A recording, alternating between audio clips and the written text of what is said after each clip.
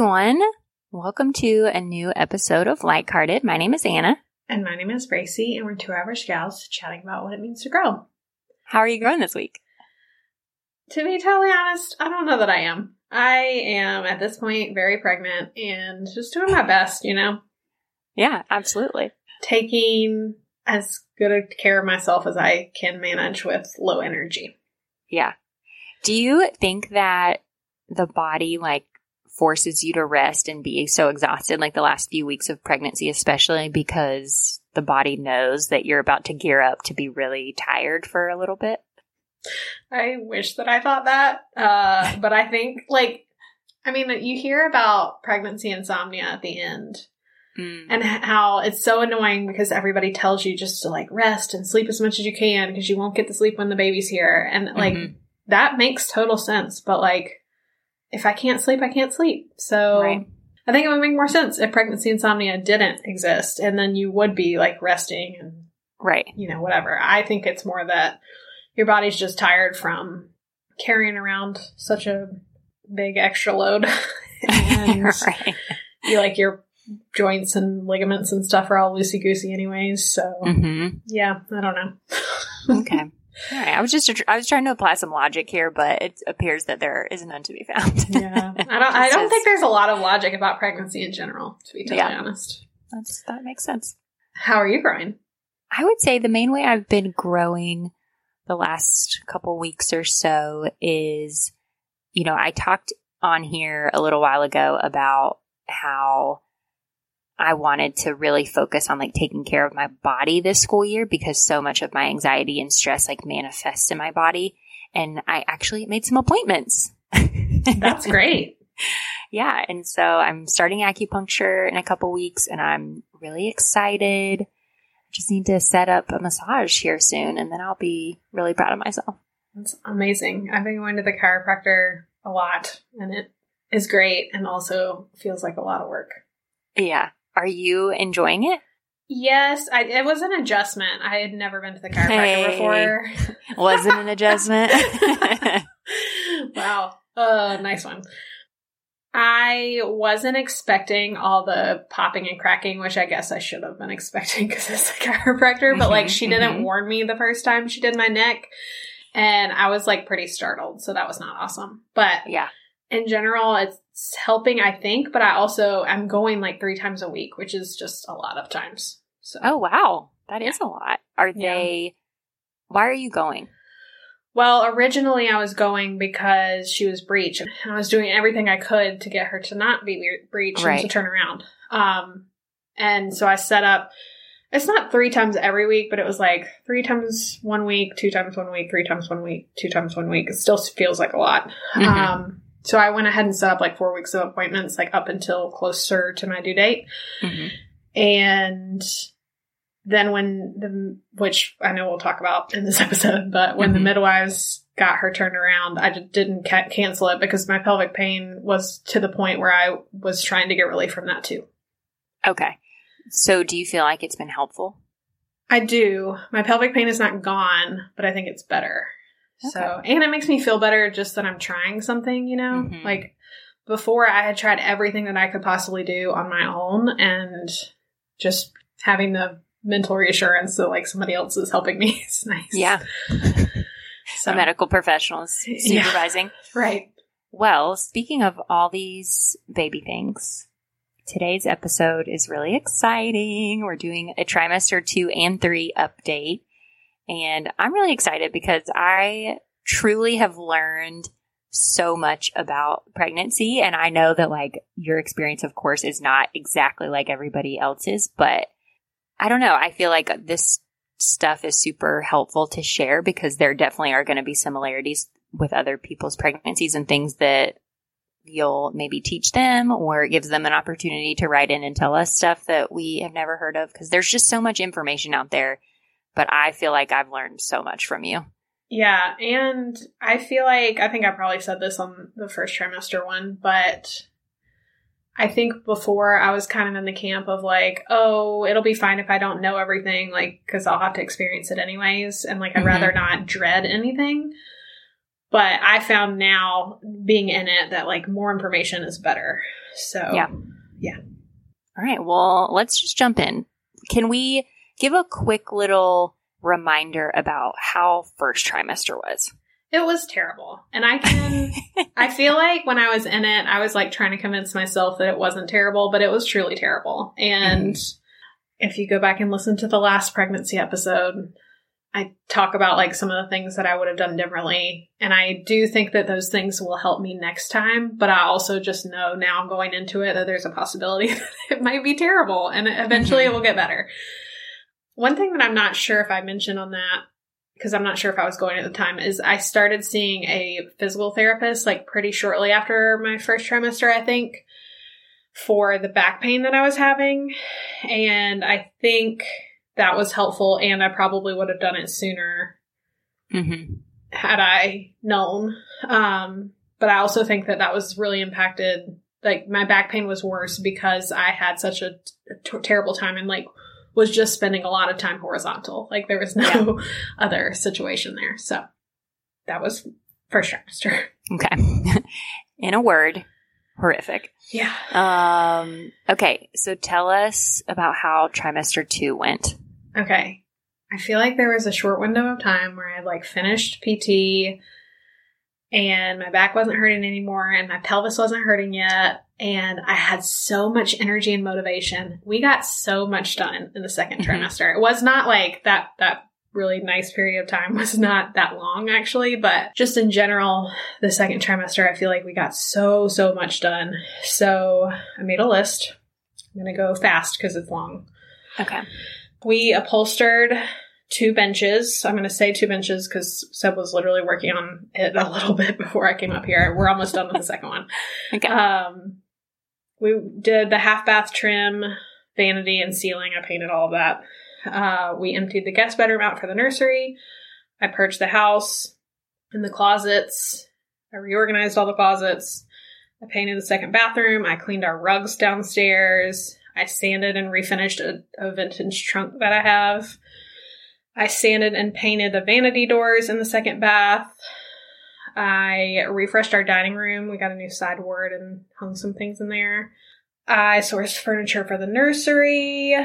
We trimmed the azalea bushes back, had the cars cleaned, did a baby registry, planned 2 showers actually, with help obviously. Sold some things on Facebook Marketplace, painted the nursery, wrote a bunch of thank you notes, worked ahead on this podcast. I sorted a bunch of like keepsakes that I had from my childhood from the attic. I did a nursery dresser DIY, painted the laundry room, cleaned our windows on the outside, cleaned and rearranged our room, like kind of deep cleaned the floors and stuff, set up our nursery, washed a bunch of baby stuff, and organized the kitchen and pantry, which I'm not 100% finished on, but will finish today. Okay.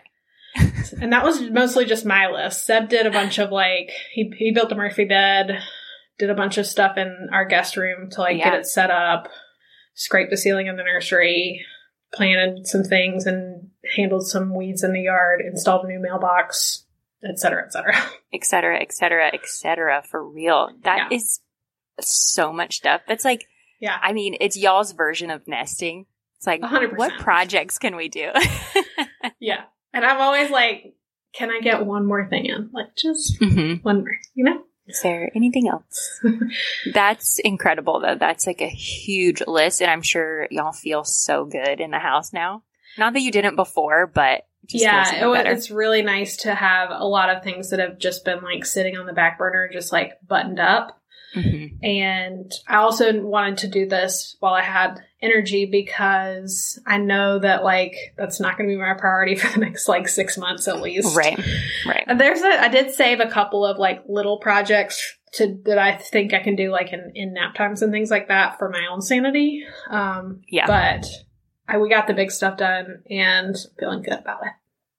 That's amazing. I'm so excited for y'all. Yeah. Okay, so obviously a huge difference between first trimester and the rest of your pregnancy is that you've actually had energy. Yes, and motivation. Like, I just wanted to Even because like towards the end of my second trimester is when the pelvic pain started. And so even with that, I would have to sit down because my body would be screaming at me to sit down. But I would just be like, oh, I just want to get up and like do more things. Okay, give us an update on how the food stuff has gone, because I know in first trimester it was a big contributor to like why it was so terrible. Yeah. Yes. Stomach and like nausea was bad in the first trimester. So I ended up losing like 16 pounds in the first trimester, which obviously don't recommend, but baby's fine. Midwives weren't ever like especially concerned. Like obviously they didn't want me to keep losing weight, but it was okay. Second trimester, I definitely got some of my appetite back. And there are certain things that I can always feel pretty good about eating. Like weirdly, I wouldn't say this is a craving, and I haven't really had any cravings, but like bagels and cream cheese have been something that I've been able to eat like very consistently through my second and third trimester, which is funny because I don't usually like bagels that much. Oh, like, interesting. I don't have anything against bagels, but I'm kind of in the camp of like, why would you eat a bagel when you can have a biscuit? Oh, sure. Yeah. Big biscuit girl. Right. So, but I've eaten so many bagels. Like specifically the second trimester, I feel like I haven't had any recently, but like breakfast carbs, muffins, and things like that have been pretty solid, and pasta has been a good go-to. But outside of that, I would say that most of the time I'm like not that interested in eating. And some even days, still? Yeah. Okay. I would say that like maybe 60% of the time, 70% of the time, I'm not interested in eating, like can't think of anything I really want. And the rest of the time I'm freaking starving and or have something very specific that I need to eat, like pasta. Okay. So that's really weird because I'm usually like pretty open to food and like enjoy eating. It's been really odd. I also, in the third trimester, had to make adjustments. I think I mentioned on here that I ended up passing out, which now I'm pretty confident is a combo of like not having enough food, anemia, coming off COVID, being in the heat, like a couple of things. But like I've just had to be really careful about making sure I'm eating enough throughout the day, because it's like I'm having to apply myself to eat. Right. It's really weird. Which is like, typically not how people move through the world. Like, your body, you just respond to your hunger cues, and, people eat multiple times a day, and it's just part of your day to day. Right. And in the third trimester, your calorie requirements go up. Like that's really when you need to be eating more than normal. Okay. Which eating for two is not a thing. You're supposed to consume like 450 to 500 more calories in your third trimester than normal. So it's not like an outrageous amount, but it does feel like I used to not eat breakfast. That's not an option anymore. I really have to eat every few hours. Like today I went to the chiropractor without having a snack before, and like could tell that was probably not the best choice by the time I got back. I'm curious if like after the baby comes and your, things in your body start to like regulate and kind of go back to normal. Like I'm curious how that will change with your hunger. Well, fun fact, when you're breastfeeding, you need 500 more calories than you did in your third trimester. So, isn't that fascinating? I knew that breastfeeding, I've heard before that it like burns a lot of calories, but I don't think I thought about like, so that means like you need to eat more. You need to be eating even more. But that's interesting that you need to eat more than you do even when you're pregnant. That's fascinating. So I'm already like a little nervous about that. Hopefully I have heard that like your appetite kind of immediately goes back to what it was, which will be great because then it'll be easier for me to feed myself in general. For sure. Now I've been like having to rack my brain for like what kind of snacks I can have on hand, things like that. So, okay. How has it been for Seb in the second and third trimester? Do you feel like it's becoming more like real to him? It's definitely real to him. And because I think we talked about in the first trimester, he like kind of wasn't as excited as I anticipated and had a little bit of like worry about losing the baby. But he's been really excited. He says a lot that he just wishes she was here. But also, I feel like I don't know. He also started a new job. So like there have been other factors that could be impacting this, but I feel like his mental faculties are like he almost has pregnancy brain sometimes. He sympathetic pregnancy brain. Like he has never been the kind of person that like I feel like doesn't listen, or like I feel like I have to repeat myself a lot, and that's been happening all the time recently. Like I finally was like, Seb, you realize that I'm repeating myself like not just one time, like on all of these subjects. Like what's going on? And he was like, I don't know. Like I don't know. He's like, I don't know what's happening to me. Yeah, so we've been working around that, which I know I talked about the Notion boards, but like that's helped because instead of having to be like, nagging him about things, I'm just like, can you refer to the Notion board? Because like the notes of what we talked about are in there. Right. He also has been like far less motivated to do things than normal, which is odd. Mm-hmm. I do think that probably has a lot to do with like starting a new job, and that was mentally taxing for him. So like there wasn't a lot left over, but there was a point at which I started to get a little nervous because I was like, I feel like you have a lot left on your pre-baby list and we don't have that much time left. And baby is coming real soon. Yeah. So that's the one place I feel like my anxiety has like kicked up a little bit. I was like, this is the one place where I don't feel like I have control. I don't want to nag him because, like, it isn't the end of the world if these things don't get done. But, like, It's weird that he's had pregnancy brain and, like, lack of motivation. Yeah. At this time. Like, this is the last time. Like, I feel like his behavior has just been a little different than I anticipated. And so it's been funny to watch. Yeah. Well, and I feel like maybe, like, we should have seen this coming because he was trying to, like, steal your pillow. He still does that. Like a long time ago that you needed for your knees. He's a real big fan of that pillow between the knees. So, well, I mean, I'm happy that he found it, but I'm just saying we should. He's been trying to be the one that's pregnant a little bit this whole time. So we might just have if he wants to do it next time, I'd be fine with that. Yeah, that sounds great. Oh man, that's funny. But yes, overall, he is very, very excited. I couldn't tell you how he's going to be during labor, so we'll see about that.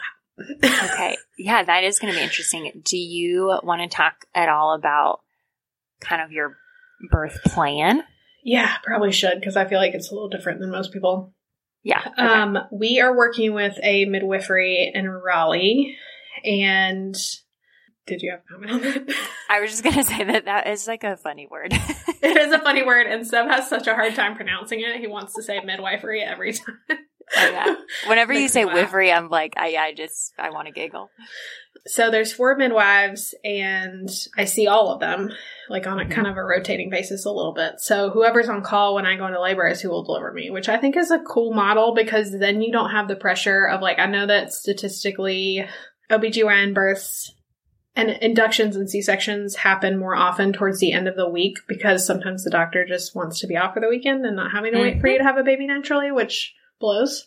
But like, it's one person and they want time off too, which makes sense. So the midwife model kind of prevents that because there's somebody that's on call 24 hours, like for a 24-hour rotation. Yeah. And they have coverage, which is nice. So they will deliver me, but they will deliver me in the hospital, which is the best of both worlds. So it really is. The model there is like low intervention. They're aiming for less intervention, but if I do want an epidural, I can ask for one. So that's great. Okay, wonderful. Yeah, so I would like to try to birth without any intervention, like that not just an epidural, but I would like to avoid an induction if possible too. But we'll see. I know that birth never goes the way you plan, so yeah. I will say one really interesting thing about working with them is that they have a cervical protocol that you have to do starting at 37 weeks, which it's proprietary, so I won't talk about everything that I do, but it has changed their statistics against, like, if you look at their statistics for induction, C-section, all of those things, even like how early they're their patients go into labor versus the rest of the hospital, like their outcomes are quote unquote better. So interesting. Yeah. So that's been really cool. So the cervical protocol will hopefully help with me going into labor sooner. I think their patient average is like 39 and a half weeks. Okay. And hopefully my labor will be shorter and hopefully I will not need a C-section. Yes. Fingers crossed for all those things. That sounds lovely. Yeah. Well, maybe not lovely, but it sounds like as lovely as having a baby come through a tiny hole. Yeah. Can possibly be. Sure. Is the cervical thing the dates? Yeah. Or is it more than that? Yeah, I feel like the dates are what most people know about. Like, dates ripen your cervix, so you're supposed to eat like 6-ish a day. I have been doing that. Yes. You have. Do you like dates? I do like dates. They're very sweet, and eating the same thing every day is hard for me in general. Like, I'm just not. Yeah. I get sick of things like that. So I've had to mix it up a little bit with how I eat them. Okay. That was going to be my question was, do you put them in like smoothies or anything like that? Or do you have to eat them more like? No, you just have to consume them. So like Seb actually bought the dates before I hit 37 weeks, and I was like, I know that you want to make this one recipe that has dates in it, but like I can't eat a lot of this before 37 weeks because then I'm going to be really sick of them. But it was goat cheese and pistachios stuffed in the dates. Oh, interesting. Which was good. And they're good with peanut butter. It's kind of like a peanut butter cup almost. Mm-hmm. And we haven't done this yet, but we have a recipe for like a harvest quinoa bowl, and it has dates on top. Okay. That sounds good. Yeah. So far so good on that. One of the other things that I feel like is pretty common knowledge is red raspberry leaf tea. So I drink at least 2 to 4 cups a day. Whoa. Yeah. And luckily, yeah, that's what I was about to say. Luckily it's really good because if I didn't like it, that would have been a really tough sell, and I can be kind of particular about tea. So that's awesome. And the weirdest one is I have to use the breast pump 3 times a day because I actually looked the science up on this because it was fascinating, but like using the breast pump is like known to induce labor faster, have shorter labor, all of those other things that the cervical protocol like encourages, which is so interesting. It's so weird. And it's honestly like the whole protocol, I didn't say everything that was on it, but like the whole protocol is kind of time consuming. Like I have to sit down and pump 3 times a day for 15 minutes. And really, last time I was there, she was like, you can do it 4 times a day if you want. And I was like, I know that I want the baby to come out sooner rather than later, but also like at what point is my life just revolving around this protocol? Right. Just preparing. Yeah. To hopefully have a shorter labor. Right. I mean, can you breast pump both at the same time? Yes, you're supposed to. Okay. You're actually supposed to do that. So. Okay. Well, and I have 30 minutes. I will say I've gotten used to the pump, so that's nice. That's like one less thing I'll have to learn how to do after the baby's here. Mm-hmm. For sure. So, and if it makes labor easier, I'm here for it. Yeah. We're pro easier labors on this podcast. Yep. Although neither have experience, we're pro easy labor. I mean, for everybody. I hope everybody has an easy labor. Yeah, for real.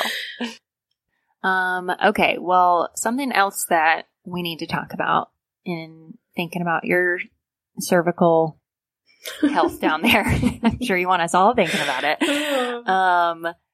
Baby was breech. Yes. So let's talk about that because that was a little stressful. It was stressful. That was maybe the thing that I've been most worried about. Well, I was pretty worried about the gestational diabetes situation too, which, was also fine. Mm-hmm. But the breech thing, so I found out when we went in for our last ultrasound, which was it was like the day before I hit 35 weeks. So they say that most babies have turned around by like 35, 36 weeks.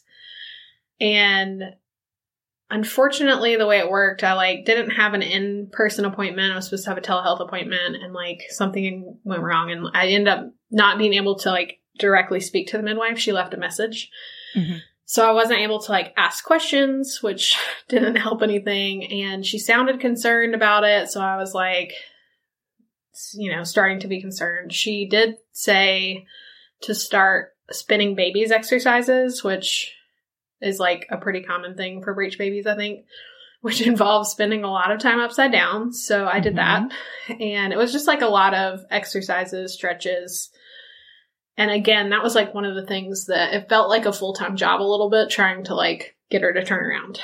And by my next appointment, she was still breech. And so I went in really, really nervous. This whole time I'd been really nervous. And when I got there, 2 of the midwives and a student that they had working with them come in the room. And they're like, okay, we're going to try to turn her around. And I was like, what? Because in my brain, there's this procedure called an ECV, which you have to go to the hospital for. They often give a light epidural for it because it's very painful and they want your muscles relaxed, where they manually press on your stomach to get the baby to turn around. And everything I've read online is like, it can be as painful as birth. So I was like, super. Don't want that. Great. So they come in and they're like, we're going to try to turn her around. And I'm thinking like, is this the procedure or like, and they were like, no, it's not. They literally just put jelly on my belly. And I think one of the midwives just, I don't know if it's even something that's taught. I think she's just kind of good at it. She wiggled under where the baby's feet were to get her to tuck her feet up a little bit. Okay. And just kind of like gently pressed on my belly really, really slowly in a circle. And she just turned around. It took less than 10 minutes and it didn't hurt. And I was like, why did nobody tell me that this was possible? Because I've spent the last however many days like really panicked about her not being able to get turned around or whatever. Yeah, absolutely. Because that, obviously most people know, I think like if the baby is breech, like having a vaginal birth is like just not really an option. Right. Well, I think you can birth breech. Like, I think it's possible. I just don't know if the midwives would have done that. Like, I think they might have pushed me towards a C-section. But again, I didn't get to ask my question. So, like, it was, I feel like the lack of information was, like, part of the problem with the anxiety there. Sure. But it was fine. She turned around. It was, like, that's way amazing. Easier than I thought. Yeah. So, I don't know if that's an option for, like, everybody. If anybody's listening in a similar situation, I don't know that that's even, like, a thing that most midwives do. But it was pretty incredible. I mean, it sounds like she was just acting like your tummy was like a DJ booth. Yeah, and just like really slowly spinning the record. Yeah. And baby was like, oh, okay. Oh, you want me to go this way? Got it. One of the other funny things about this pregnancy is that same ultrasound when we found out she was breech. The tech, which the ultrasounds are the only things that Seb can really come with me to. So he gets really excited about them. And he's sitting there and the tech goes, she's in the 53rd percentile for growth. And I was like, oh, that's great. That's like average. That's what we want. I don't want a huge baby coming out of me. I can avoid it. And Seb goes, what does HC stand for? Because he's like looking at the screen and reading the statistics. Right. And she goes, head circumference. And it was 94%. So our baby has a giant head. No. Yeah. Which, that's unfortunate. But that is unfortunate. But that was at 35 weeks. And I was like, you know what? That is unfortunate. But I'm just going to, in my brain, I'm just going to say that for the rest of the pregnancy, her head's not going to get any bigger, but her body might get bigger. So, like, it'll even itself out. Yeah, she's going to be proportionate. The dates are working. Right. It's going to be fine. Yeah. Easy peasy. Maybe that's not true, but in my head, that's what's happening. Yep. We're going to manifest it. Yep. I'm so thrilled that she turned so good. Yeah. Way to go, baby girl. Yeah. And the funny thing is, as soon as they got her turned around, I started feeling significantly more pregnant than I did before. I feel so much bigger than I did. So that's funny. Do you feel like you have to pee more often now that her head is down there? Not really. She is a big fan of being up in my ribs. So I feel like she's just like, occasionally when she moves, I'll like feel the jolt of my, like her hitting my bladder, but it's not been that part has not been as bad as I thought. Okay. That's good. All right. Well, what about just like other information that has been going on or things that you've learned in these last few months?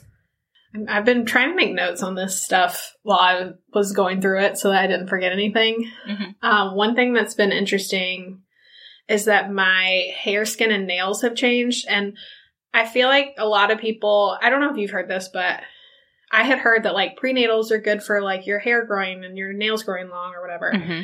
I don't actually think it's the prenatals. I think it's the pregnancy hormones because I don't take prenatals. I take like a bunch of vitamins and individual pills because the prenatals I had tasted like fish, which when you're nauseous is not awesome. Yeah. They also have a type of iron in them that can cause constipation, and that's not what I needed at the time. So I switched to like getting everything in individual pills, and that's been good. But my hair doesn't get greasy. I've always been the person who I had to wash my hair every 48 hours, like on the dot, or it was like a grease ball. I can go at least a week. I've never stretched it past a week, but at least a week without even dry shampoo. What? Yeah, it's crazy. Also, I had like, not terrible back acne, but like I had some acne on my back. It's totally gone. I have no like issues with stuff on my face. I think I've maybe had 2 pimples since I've been pregnant. And incredible. Yeah, it's crazy. And like my skin, I don't even have to put moisturizer on. Like before it was like, you know, when you get out of the shower and your face just feels like moisture would be really good. Yeah, it's a little tight. It doesn't feel like that anymore. My skin's just like good to go on its own. Ugh, that's so nice. Yeah, that's been the best, for sure, the best change. Yeah. Oh, yeah, with the hair stuff, my psoriasis is gone. I had psoriasis on my scalp, and it's just not there anymore. Yeah. So I wonder, hopefully that'll just continue. Like, I'm sure it won't I'm sure you'll probably have to go back to washing your hair. Yeah. I would guess, but yeah, maybe some of that stuff will just be like, okay, we're done with this. That would be anymore. Really great, especially the psoriasis part. Like, if it could just be gone forever, that would be amazing. Yeah. Another thing that I didn't anticipate is that I just feel really full all the time. So, like, even outside of that not being really interested in eating, I just, like, feel like there's no space in my stomach to eat a lot of times. Mm-hmm. And that's been consistent from the beginning, which you would think, like, because I didn't really get a big belly until halfway through my second trimester, maybe. Mm-hmm. So it's not related to my size. It's just, I feel really full all the time, which is weird. Yeah, that is weird. My insomnia was pretty much the same up until maybe 2 weeks ago. And then like the real pregnancy insomnia kicked in. So that's like not being able to get to sleep and also being awake for like several hour stretches in the middle of the night. And then being really, really tired the next day because I'm already really tired just in general. Yeah. So fun.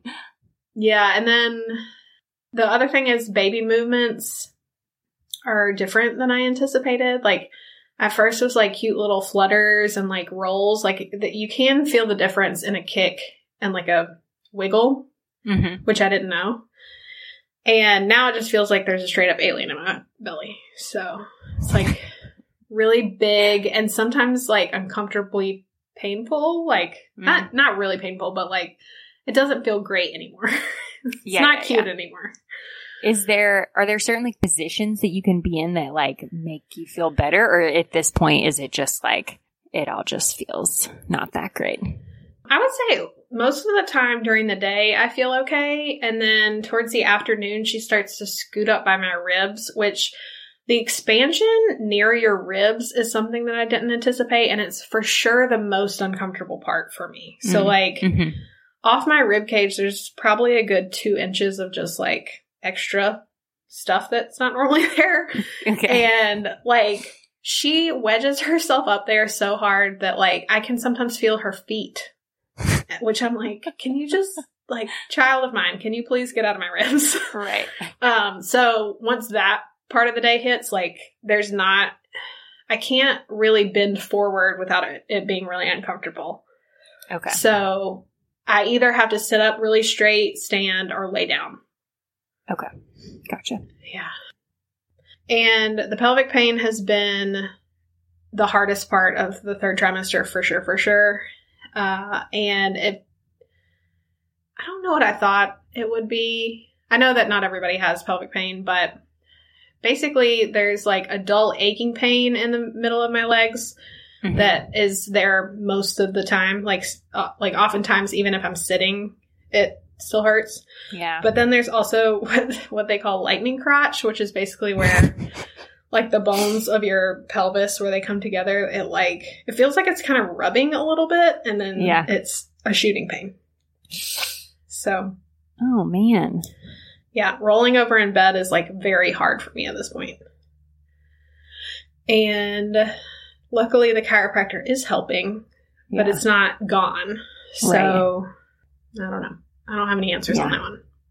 And then some of the other things that I've learned, I haven't had to deal with Braxton Hicks, but I did find out, this was such a fun fact. It's either caused by dehydration or your bladder being too full, which those two things are pretty contradictory. So interesting. Yeah. That's very interesting. I wonder if you're like one or the other, if your body chooses one, like it's either always that you're dehydrated or always that your bladder's too full, or if they like go back and forth. I think you're right. I think that there are people who, get busy and forget to go to the bathroom. And so probably if they're having Braxton Hicks, it's because they're not using the bathroom often enough.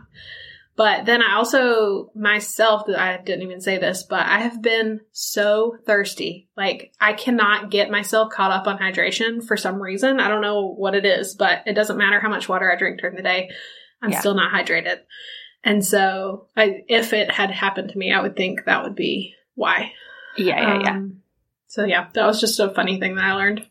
That is really interesting. Speaking of learning, one of the things that I've had to reckon with is just the overload of information. And this is a tough one because I feel like so much of it is marketed at the mom and not the dad, which makes me annoyed. Yeah. Yep. So my For You page on Instagram or whatever is so many reels about how to get your baby to sleep through the night, breastfeeding tips, all these things that I sometimes want the information and it's nice to have. And I do think Instagram is a really cool place to learn things like that from people. Right. But at some point I did reach a point where I was I am trying too hard to take in information and I'm overwhelmed and I need to just cool it for a couple of days. I'm not going to click on any of these. Yep.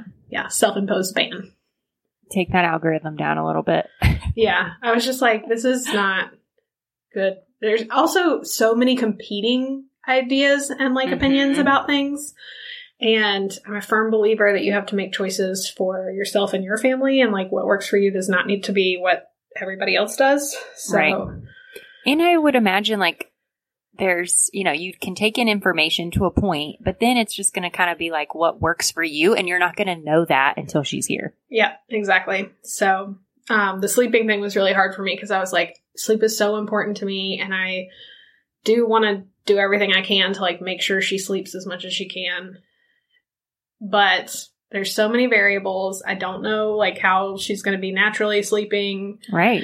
And at some point I was this, all of this is not helping me. It's making me more anxious. So I'm just going to stop. Yeah. But it's good to know when she's here, if you are running into things where you're oh, I don't know what to do. There's resources out there. There's not a lack of resources. Right. And when I was making that decision, I decided that I would finish the 2 books I was reading that had sections on sleep and make notes on what they said and then call it. I have 2 very well-informed opinions on this and I've, read other things here and there and based on those things, we'll do the best we can. And that's going to have to be enough. Yeah. And that's wonderful. Yeah. And also on the topic of making choices for yourself, there are, a lot of random things that pregnant people are not quote unquote supposed to do. Mm-hmm. So I think I recommended the book Expecting Better before when we talked about this, but that sounds familiar. Yeah. She is, I think, an economist, but she does something professionally where she has to interpret statistics and like how effective a study is, like how it was set up, and like whether, I don't know, how the variables in this study impact the outcome and things like that. So she took those skills and used them to interpret a lot of the studies that are used to say, like, you're not supposed to have caffeine when you're pregnant. You're not supposed to have sushi when you're pregnant. Like all of those things. And I really appreciated that because I like to see the numbers. And she also laid it out in a way where you could make your own choices from, you know, what she has read in the studies. So caffeine is like, you know, I don't drink a lot of caffeine anyway, so my caffeine intake was like under the recommended amount. That was fine. Yeah. Sushi I've eaten because the midwives actually recommended omega-3s, or like fish is good for babies. You just don't want to eat anything too high in mercury, so I've avoided like tuna and things like that. Right. There's a whole thing about like deli meat, soft cheese, whatever, and queso is like one of the things that has had listeria in it more often in the U.S. than anything else. So like I haven't eaten queso since I've been pregnant. But like again, these are like my choices, not anybody else's. I don't care what you do. Yeah. And then the other thing is, which I know I'll probably get some pushback on this. Actually, if you're listening and you have a problem with this, don't at me. I have a glass of wine here and there, and I don't think I had one till like towards the end of my second trimester because I just wasn't like, I just didn't want anything. But yeah, a glass of wine, it, you know, at the end of the day has been nice every once in a while. Yeah. And the general consensus from what I read in that book is that the alcohol doesn't reach the placenta because you're only having one glass. And the studies that at least one of the studies that recommendation was based off of, it monitored a mother's drinking and like took that into account, but didn't take into account whether they were on cocaine. So like, were the issues with the babies from the alcohol or was it from the cocaine? Right. Also drink really slowly. I'm still, I feel fine about it. And now that she's fully baked, I'm like, well, you come right on out and we will have a glass of wine together, because I learned that as long as you're as long as you're not hammered while you're breastfeeding, like actively breastfeeding after like 4 drinks, the alcohol in milk actually removes at the same rate as your blood alcohol. So the alcohol in your milk actually leaves the milk. It doesn't sit in there, just the same way as your like blood alcohol content. So when you sober up, your milk is just like good. And the tiny amount of alcohol that was in it to begin with is gone. That makes a lot of sense. Yeah, this is like an interesting one. And I actually am working with somebody that is pregnant right now. And now that they're like out of their first trimester, like having like one glass of something like every once in a while is just like, it's totally fine. I feel like there's a lot of fear around it. And yeah, like you said, like not getting hammered, like that's not, that would not be good. No. But yeah, like having a glass of wine or whatever every once in a while is okay. Yeah. All right. Well, thank you so much for sharing your trimester 2 and trimester 3 experience with us. It's a lot of information, and we appreciate you telling us the good, the bad, the ugly. I mean, thanks for caring. It's kind of fun to talk about. I guess we'll have to do another like recap in a couple of months when I have a postpartum phase to talk about. Also, there's a strong possibility that by the time this episode airs, I will have a baby. Yeah, it's definitely a possibility, and I honestly hope so. I hope that baby is here by the time this episode comes out. I mean, yeah, we've been taking like guesses on when her due date is, so let's just go ahead and memorialize it here. What is your guess? My guess is October 7th. Okay. Well, we will report back on whether Anna is correct or not. Yep, we sure will. Please send us an email at likeheartedpodcast@gmail.com if you have any questions for us, any comments, any good tips. And follow along on Instagram at likeheartedpod. Talk to you soon. Bye.